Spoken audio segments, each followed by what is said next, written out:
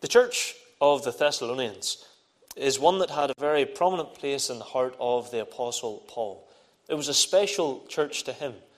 We see that in Acts chapter 16, Paul and Silas, they were journeying to this city because they were preaching and teaching. And while they were teaching in this city, many of that city came to Christ. It is believed that this is the first epistle that was written by the Apostle Paul. And as such, it was a church and it was an area that had a great interest and held a special place of affection in the heart of the great apostle. Therefore, in coming to write this letter to the church at Thessalonica, Paul is writing to encourage the believers. He is seeking to spur them on in their faith. He is wanting to encourage them in many different aspects. If you see there, verse number 2 in 1 Thessalonians chapter 1, Paul encourages them by reminding them that he is praying for them. He says that he always makes mention of them in his prayers. Verse number 3, Paul encourages them by commending their labours in the Lord. He gives them 3 things. He says that he remembers their work of faith, their labour of love, and their patience of hope in the Lord Jesus Christ. Another commendation, another encouragement that Paul had for this church. In verse 4, he encourages them by reminding them that they've been chosen from before the foundation of the world. Verse 4, knowing, brethren beloved, your election of God. And then in verse number 8, he encourages them in their faithfulness, not only in deed, not only in showing forth the word of God, but in preaching as well. They had testimonies to the saving knowledge of Jesus Christ.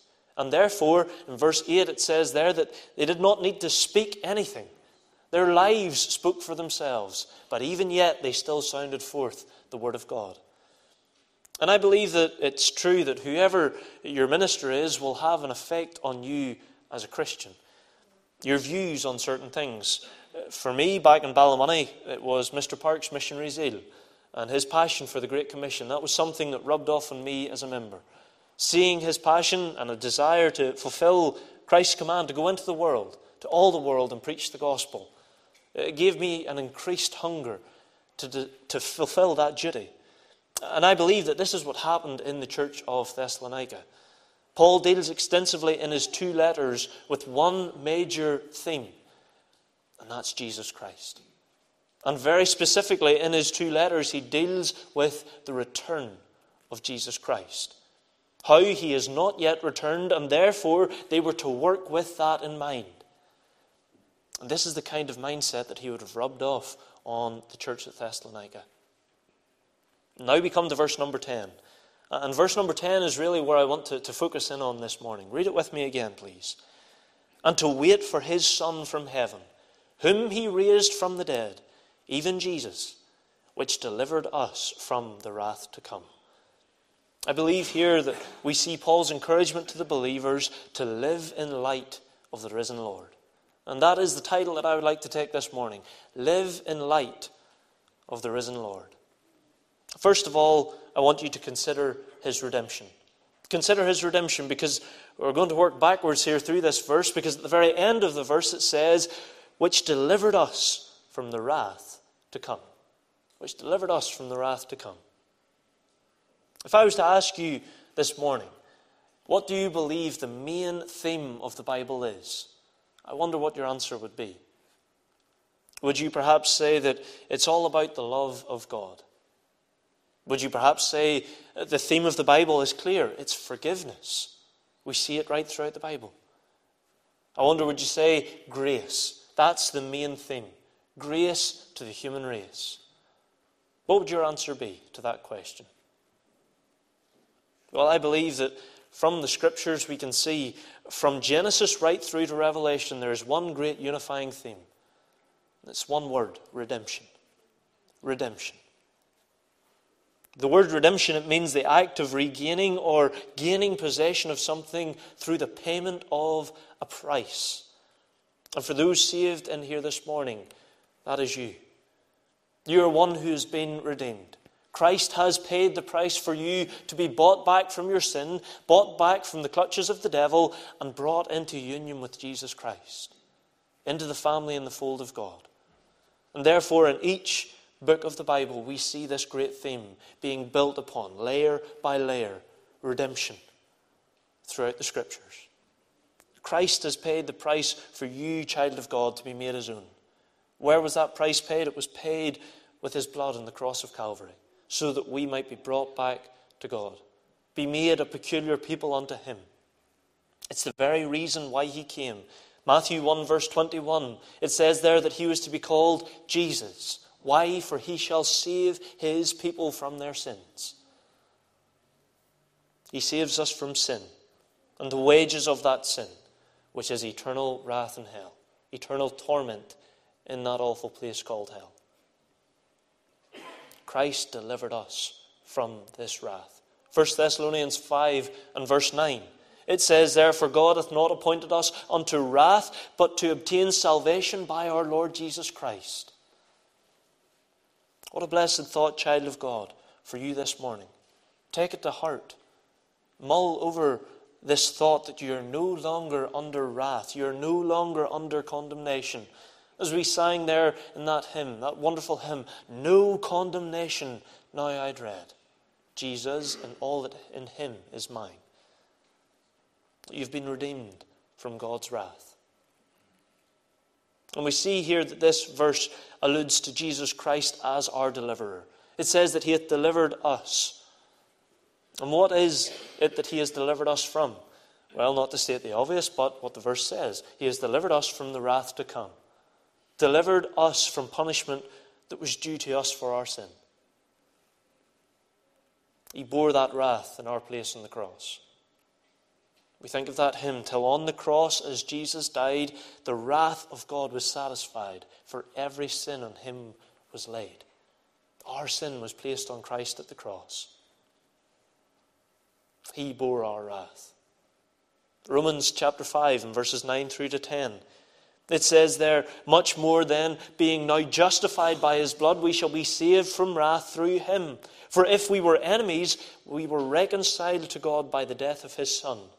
Much more, being reconciled, we shall be saved by his life.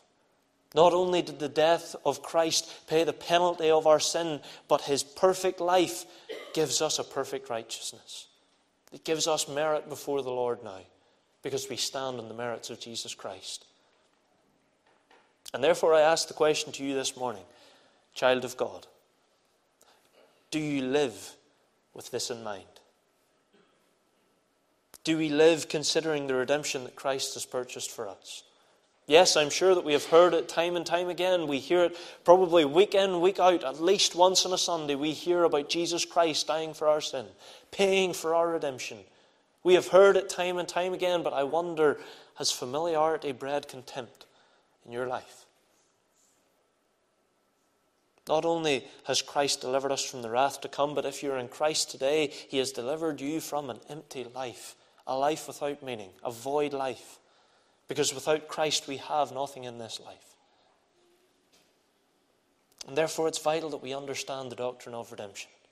It's vital that we live with its glory, with its majesty in view. It is such a key doctrine for our lives as believers. Don't be scared of that word doctrine. All it means is teaching. Teaching about God, teaching about Christ. I want you to perhaps picture an iceberg in your mind. I'm sure that you've all seen pictures of it. You've all heard about it, especially from the Titanic. It made icebergs famous. And I'm sure that you've all seen the pictures of icebergs.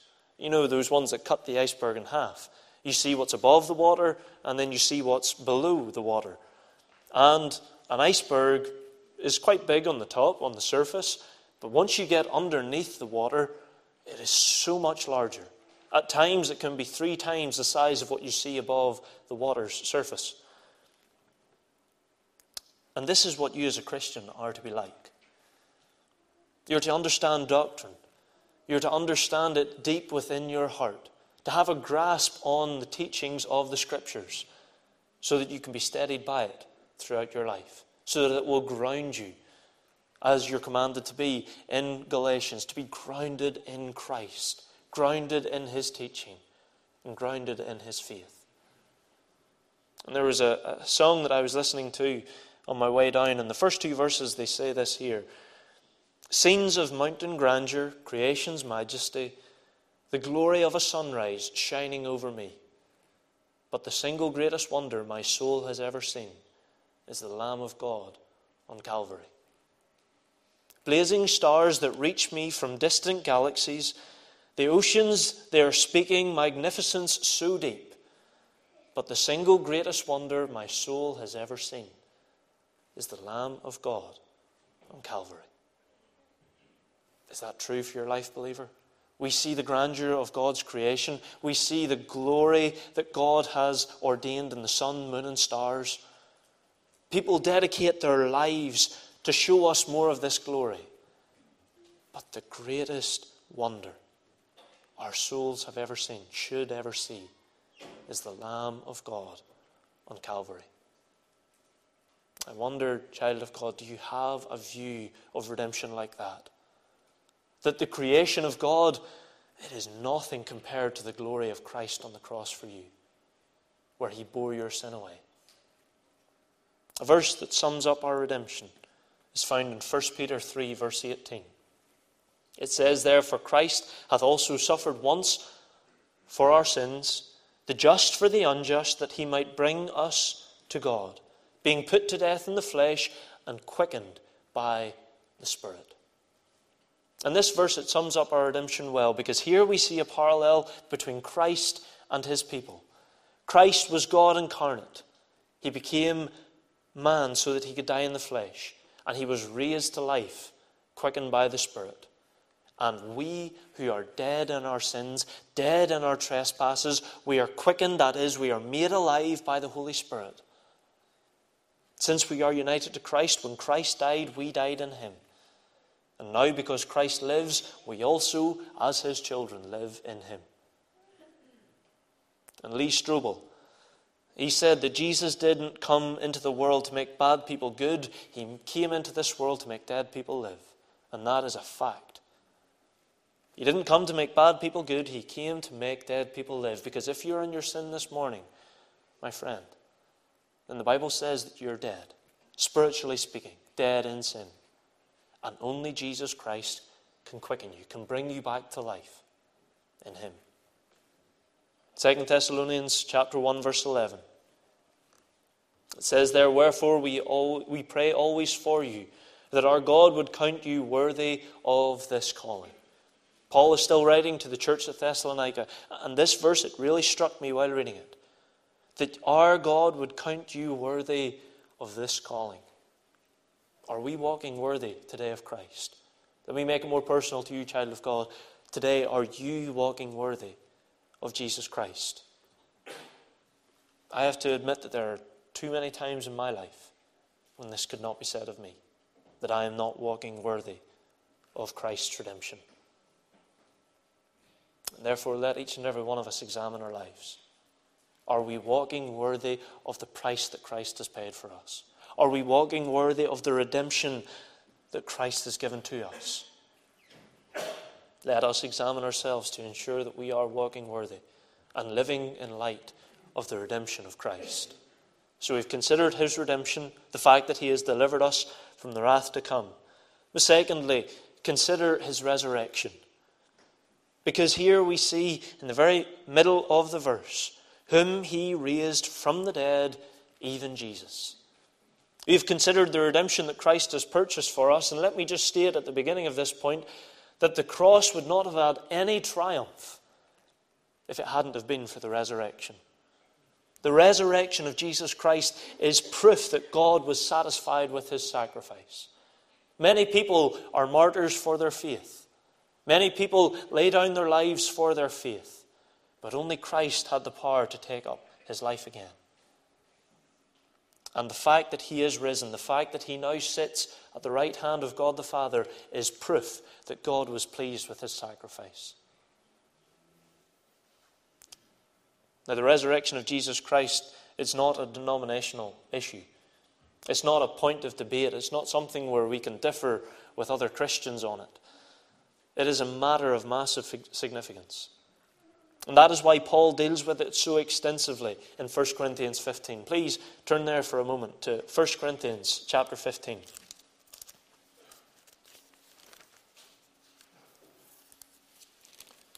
1 Corinthians 15 and the verse 14.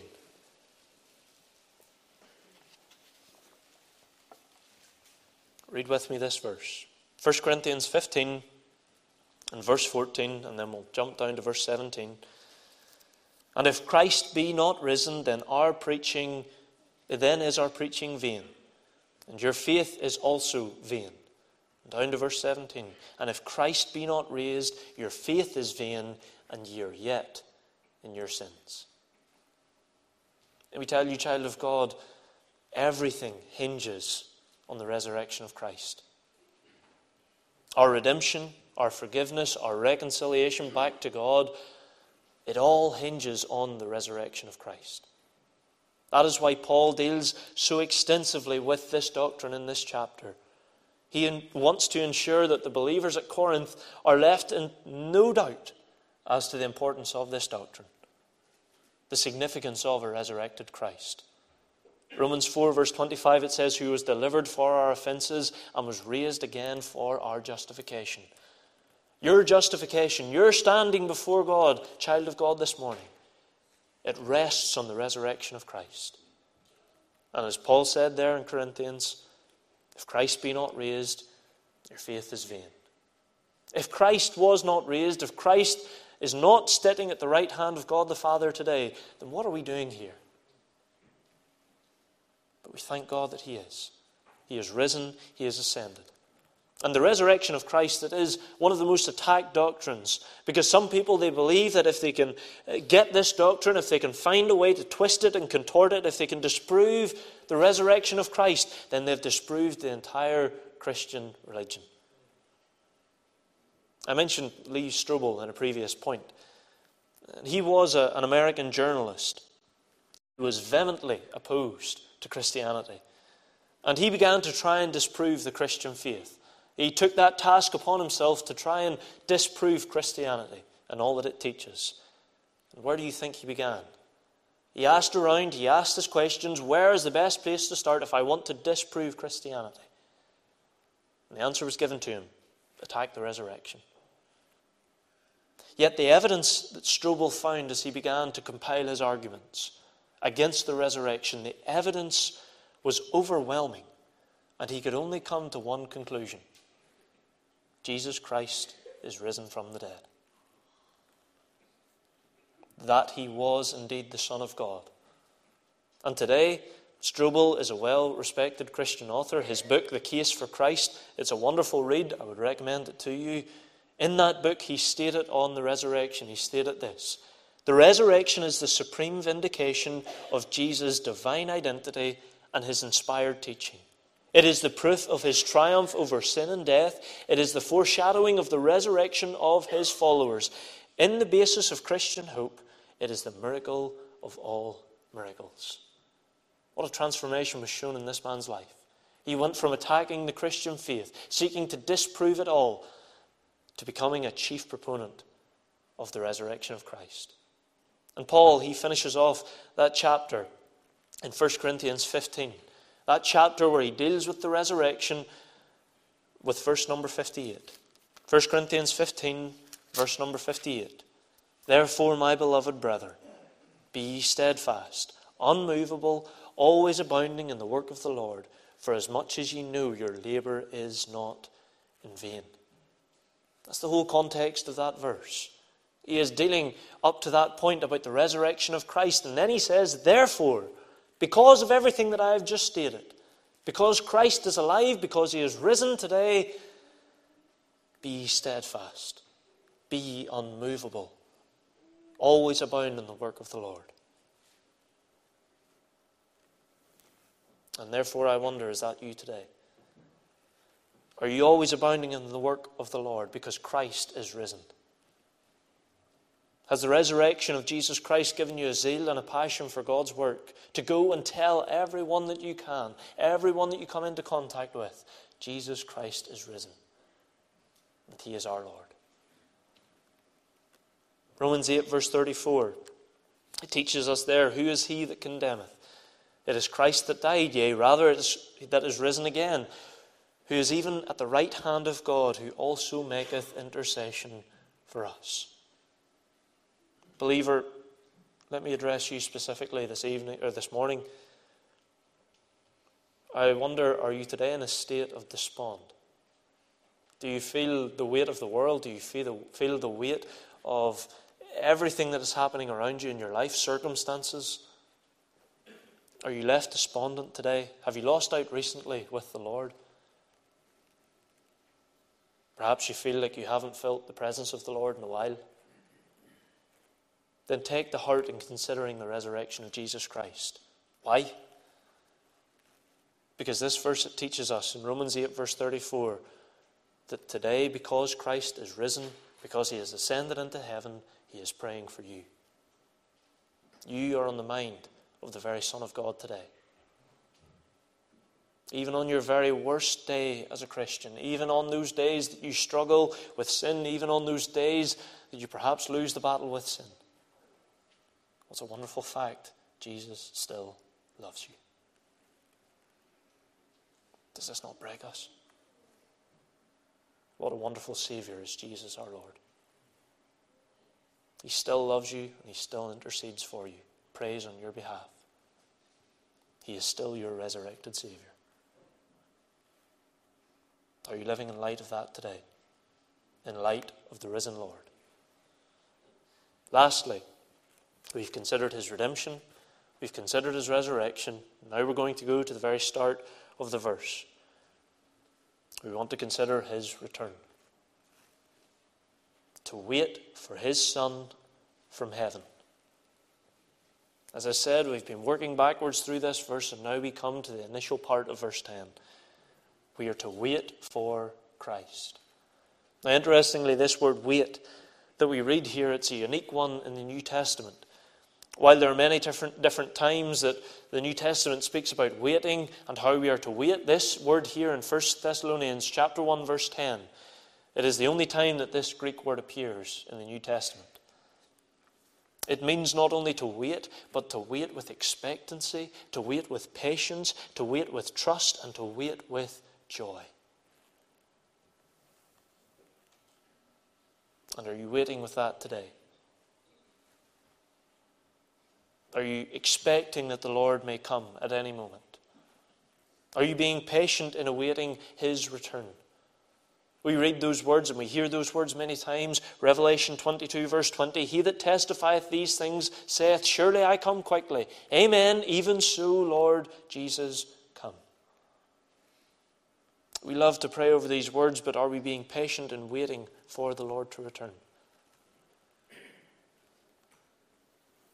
Are we waiting here below on earth with joy, knowing what lies ahead of us? Excited for that day when the Lord comes to return to call his people home. This word, Robertson, he spoke of it in his word studies. And he said that it is in the present infinitive, so we are to wait and keep on waiting. This exercise of waiting for Christ is to be a constant in the life of the child of God. And therefore I ask this morning, is it the case in your life? Are you waiting for the Savior? Are you waiting with patience? Are you waiting with expectancy? And are you waiting with great joy that one day Christ will return to call you home to be with him? We have mentioned before 2 Thessalonians 1 verse 11. But consider the words of the verse just previous, 2 Thessalonians 1 verse 10. When he shall come to be glorified in his saints and to be admired in all them that believe in that day. This verse, it shows forth what a wonderful occasion that will be when the Lord returns. He will be admired by all the saints on that day. He will be admired in person because the people of God will finally see their Savior. Their faith will become sight. And as Paul writes in 1 Thessalonians 4 verse 17, then we which are alive and remain shall be caught up together with them in the clouds to meet the Lord in the air, and so shall we ever be with the Lord. Are you waiting in expectancy today? Jesus Christ is coming. The subject of the Lord's return, while it can divide the church at large, differing views on how the Lord will return, when the Lord will return, I can promise you I'm not getting into it this morning because there are too many people that know too much more than I do, and I would make a fool of myself.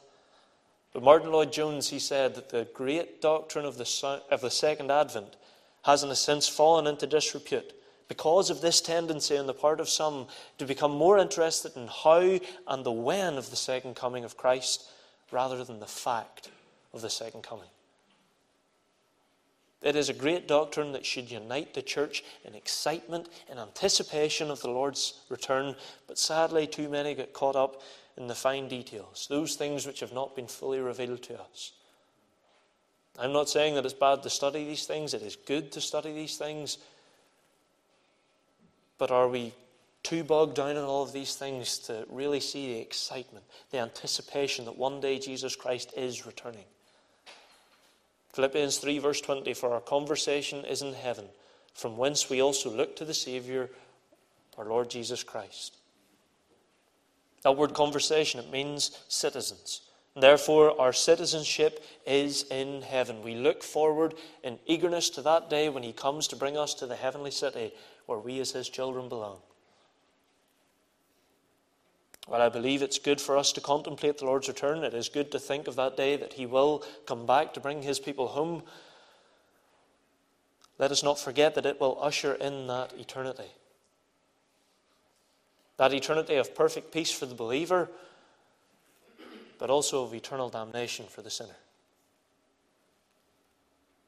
And it's a thought in my mind that should give us more motivation to ensure that we are doing everything that we can to win the lost for Christ, to win our family, to win our children, to win our parents, to win our siblings for Jesus Christ. To tell a dying world that Christ will one day return to judge the world. Therefore, be ye ready. Are you waiting for the Lord's return today?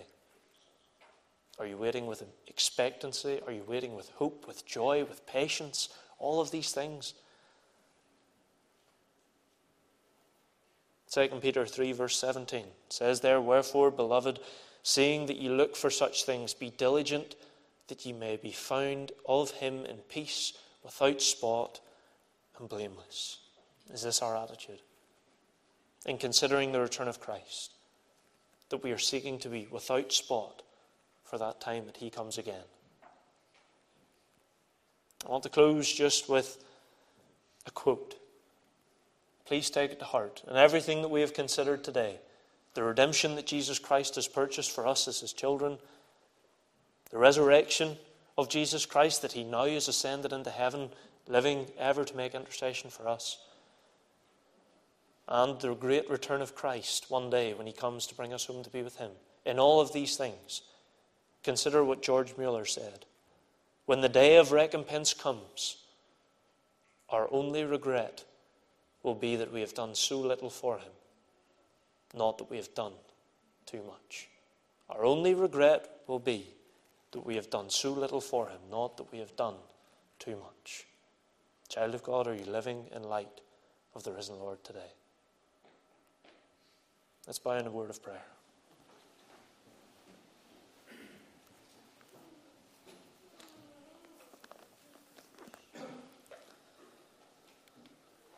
Our God and our Father in heaven, we thank you, Lord, that Jesus Christ has delivered us from the wrath to come. We thank you that he has delivered us from an empty, vain, and meaningless life. We thank you, Lord, that today he is ascended, praying for us in heaven, perfecting our prayers before your throne.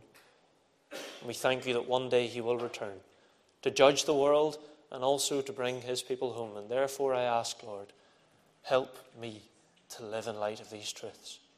Help each and every one listening today to live in light of the risen Saviour and to work with those things in mind, that Christ has redeemed us, that Christ is risen today, and that he will one day return. And therefore, we are to preach the gospel as dying men to dying men around us. Lord, I pray, write thy word upon our heart and help us to be faithful to thee. We ask in Jesus' precious name.